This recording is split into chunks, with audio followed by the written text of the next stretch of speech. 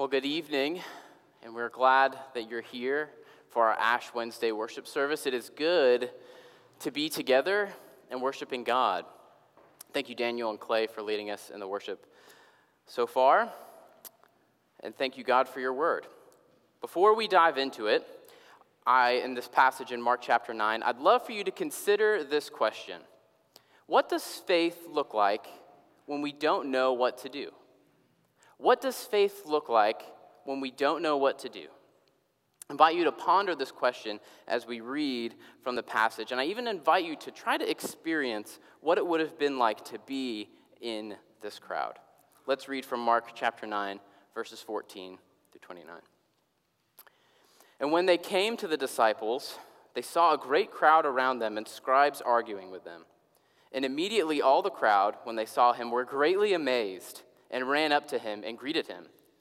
And he asked them, "What are you arguing about with them?" And someone from the crowd answered him, "Teacher, I brought my son to you, for he has a spirit that makes him mute. And whenever it seizes him, it throws him down, and he foams and grinds his teeth and becomes rigid. So I asked your disciples to cast it out, and they were not able." And he answered them, "O faithless generation, how long am I to be with you? How long am I to bear with you? Bring him to me." And they brought the boy to him. And when the spirit saw him, immediately it convulsed the boy, and he fell on the ground and rolled about, foaming at the mouth. And Jesus asked his father, "How long has this been happening to him?" And he said, "From childhood. And it has often cast him into fire and into water to destroy him. But if you can do anything, have compassion on us and help us." And Jesus said to him, "If you can, all things are possible for one who believes." Immediately the father of the child cried out and said, "I believe. Help my unbelief."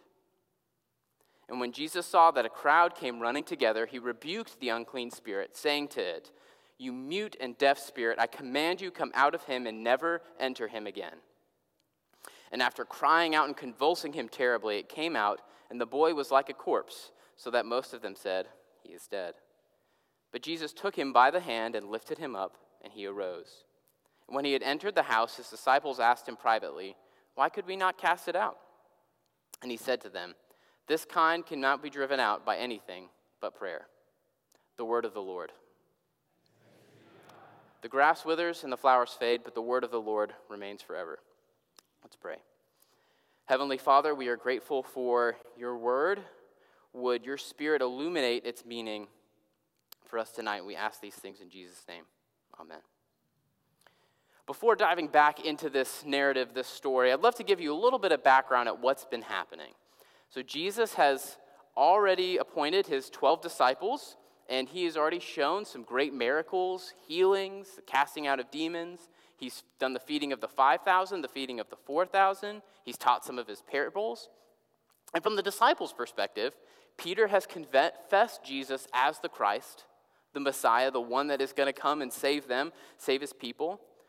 And a few of them have seen the transfiguration, which, while we won't get into the full significance of the transfiguration now, for this narrative, let's suffice it to say that Peter, James, and John have seen Jesus be glorified in a majestic and powerful and terrifying way. And then before those two things, they had been sent out in twos. So the disciples had been able to proclaim that people should repent, and they were even able to cast out some demons and heal the sick themselves. So they've seen some of the big things that Jesus can do, but they've also probably feel fairly accomplished themselves. They might be thinking, "I've done some cool miracles, and I'm close buds with a person who's going to save us from Rome." And soon after the story, they even begin to argue who is the greatest among them. We now come to this passage before us, and things aren't quite going as planned. So Jesus and those 3 disciples, Peter, James, and John, come down from the mountain after the transfiguration. There's a large crowd of various people, including scribes, which were Jewish religious leaders, Jesus' disciples, and a father and a son who we are told has a demon. For some reason, no one there seems to understand the demon in the son is not being cast out. So Jesus comes, and he saves the day. The disciples ask, "How did you do it?" And he gives an answer, but he also drops some hints along the way. The first hint comes when he says, "O faithless generation," in verse 19, which I believe is less the remarks of an impatient leader desiring his followers to, get up to speed and get going, but it's rather a longing and desire for his people to follow him as they were created to be. The second hint is when he says all things are possible for one who believes in verse 23, this also is echoed in Matthew's account of this same interaction, this same story, and Jesus talks about being able to move mountains and said, if you have faith like the grain of a mustard seed, nothing will be impossible for you. And the third hint is the answer he gives about prayer. Prayer is one of the ultimate expressions of faith. Why would you pray for someone to do something if you didn't believe they could do it? So these three hints of the story are anchored in faith. Jesus laments the lack of faith he sees. He tells them that anything is possible for one who believes, and reminds them that the outworking of faith is prayer. So what does faith look like when we don't know what to do? Well, from what we've just talked about so far, it looks so far like have faith and pray. Just believe and pray. Is that it? Just believe and pray? Our world today would probably agree with this kind of message. If you're not seeing the success you want in life, just try harder. If you're not happy, work on yourself, find your inner happiness, and that will fix it. But unlike Josh Groban singing on the Polar Express soundtrack, you have everything you need if you just believe. Faith is not as simple as looking inside yourself and trying harder or singing a song about it. Let's take a closer look at the people in this passage and see what's really going on. Let's start with the disciples. So they were mostly lower-class men who, because of Jesus, have seen firsthand and been able to do these incredible things. They were even arguing with the scribes who studied law, were writing contracts, were essentially really intelligent people, and not meaning to offend the disciples, but most of them weren't. And then there's this demon in the boy. And there's a huge crowd, and this boy is probably getting pushed and pulled in all different directions by different disciples saying, let me try, and they're all trying, and they're trying hard because they think they have the right answers, but they don't. And then we look at this poor child. We don't know an exact age, but from the context, we gather that he's had this demon for quite a while. It renders him mute, so he probably can't even speak for himself, even if he tried. And also being a child in that time, I imagine he felt fairly powerless as he's getting jostled around by the crowd, unable to control what his body is doing. And then there's the father. If you catch in verse 17, he's actually a voice in the crowd, which probably means he's not even next to his son as his son is getting pulled around by all these adults, all these other men. He's taken a brave step, this father has, coming to this new teacher who's doing these miracles, and while waiting for the teacher, he suffered through these disciples trying and failing to help his son. And there are crowds and crowds of people pushing around, probably loud shouting. Dust clouds are starting to fill the air. You can imagine the intensity of emotion that this father is feeling. And he's at the end of the line. The teacher finally comes in and sees what's happening, and the father shouts from the crowd, and he asks for help.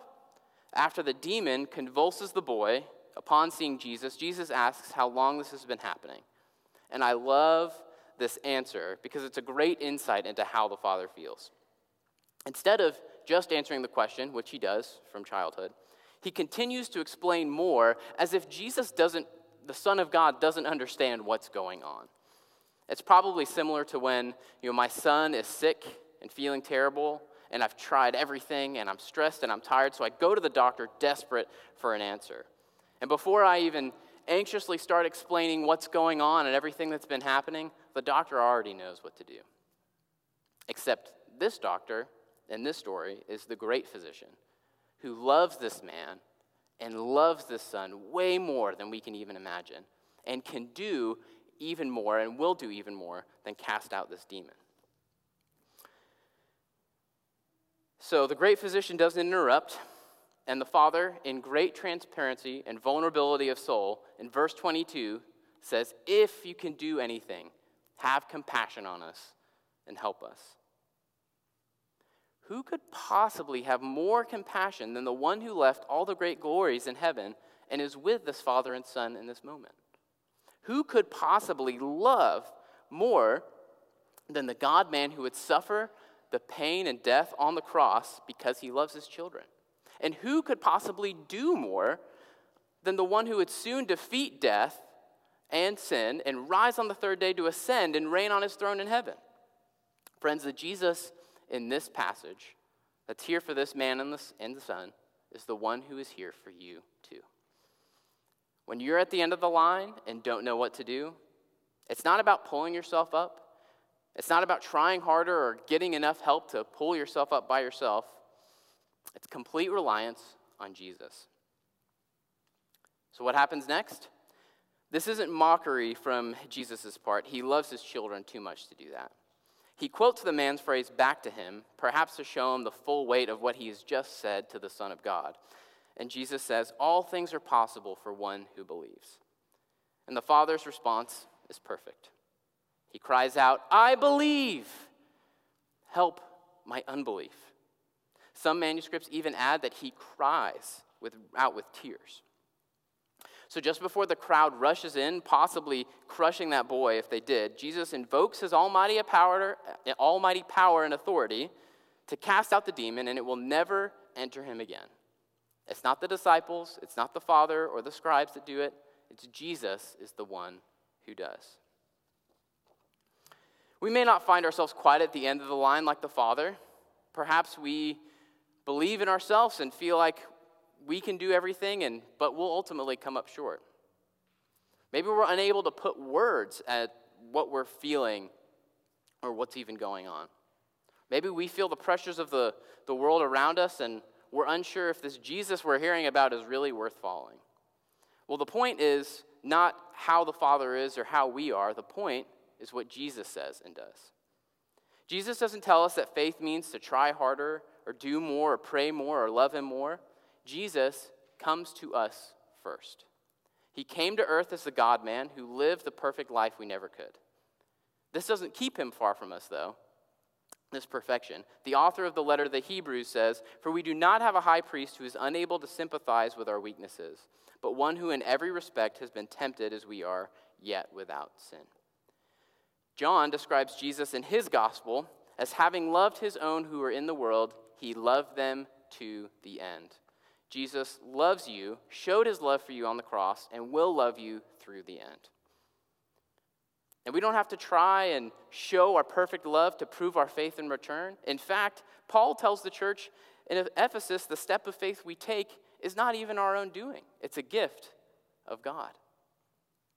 So what does this step of faith in Jesus practically look like? How do we completely rely on Jesus? There's a quote from Robert Weber about Ash Wednesday that speaks to our faith. It says, beginning with Ash Wednesday, the call that prevails throughout the Lenten journey is to create and make in us new and contrite hearts. While it is God who creates that new heart in us through grace, we are called on to receive God's grace in repentance, a turning from sin, and in faith, a turning toward God. We are assisted in this journey of turning through fasting, prayer, and almsgiving. External disciplines that order and organize the internal experiences of our continuing conversion. So back to our original question, in light of this quote, what does faith look like when we don't know what to do? It doesn't look too far off from this man at the end of the line. Let's look at the model of faith this Father shows. While the action of love and healing and even providing of the faith comes from God, there is movement and a turning to in the Father's motions. The Father took a step when he heard of this teacher that could possibly heal and cast out demons. The Father shared his burdens and his pains with Jesus, and with what little faith he shows, Jesus answers him. So the external disciplines we exercise are not the source of faith. This is echoed to what Jesus mentions in verse 29, that this kind of demon is only cast out by prayer. When we hear this, do we see prayer as something to do to get what we want? Jesus doesn't say that. Prayer is an expression or it's an outworking of faith. When we pray in the worship service, or we pray at home or with our families, It's not the act of prayer that does the work, but the one who hears the prayer. God created us with agency and the ability to do things, but it is all through him and for him that we live and have our being. We turn to him as the perfecter and sustainer of our faith. So as we move into this Lenten season, may we turn to him and look and be people completely reliant on faith in Christ. Sorry, I said that wrong. Let me try that again. As we move into this season, may we turn to him and look and be people completely reliant on Christ. Would God use these outward disciplines to give us the faith that relies completely on him, the one who can and does more than anything we ask or imagine? Let's pray. Gracious Heavenly Father, you do more than we ask or imagine for us. You have given us the faith to follow you, to turn to you, to repent and believe in you. And we ask that during this evening, this Lenten season, and for our lives, would you do that? Would your Spirit work in our hearts to turn away from our sins and turn towards you? We completely rely on you, Jesus, for our faith. We ask these things in Jesus' name. Amen.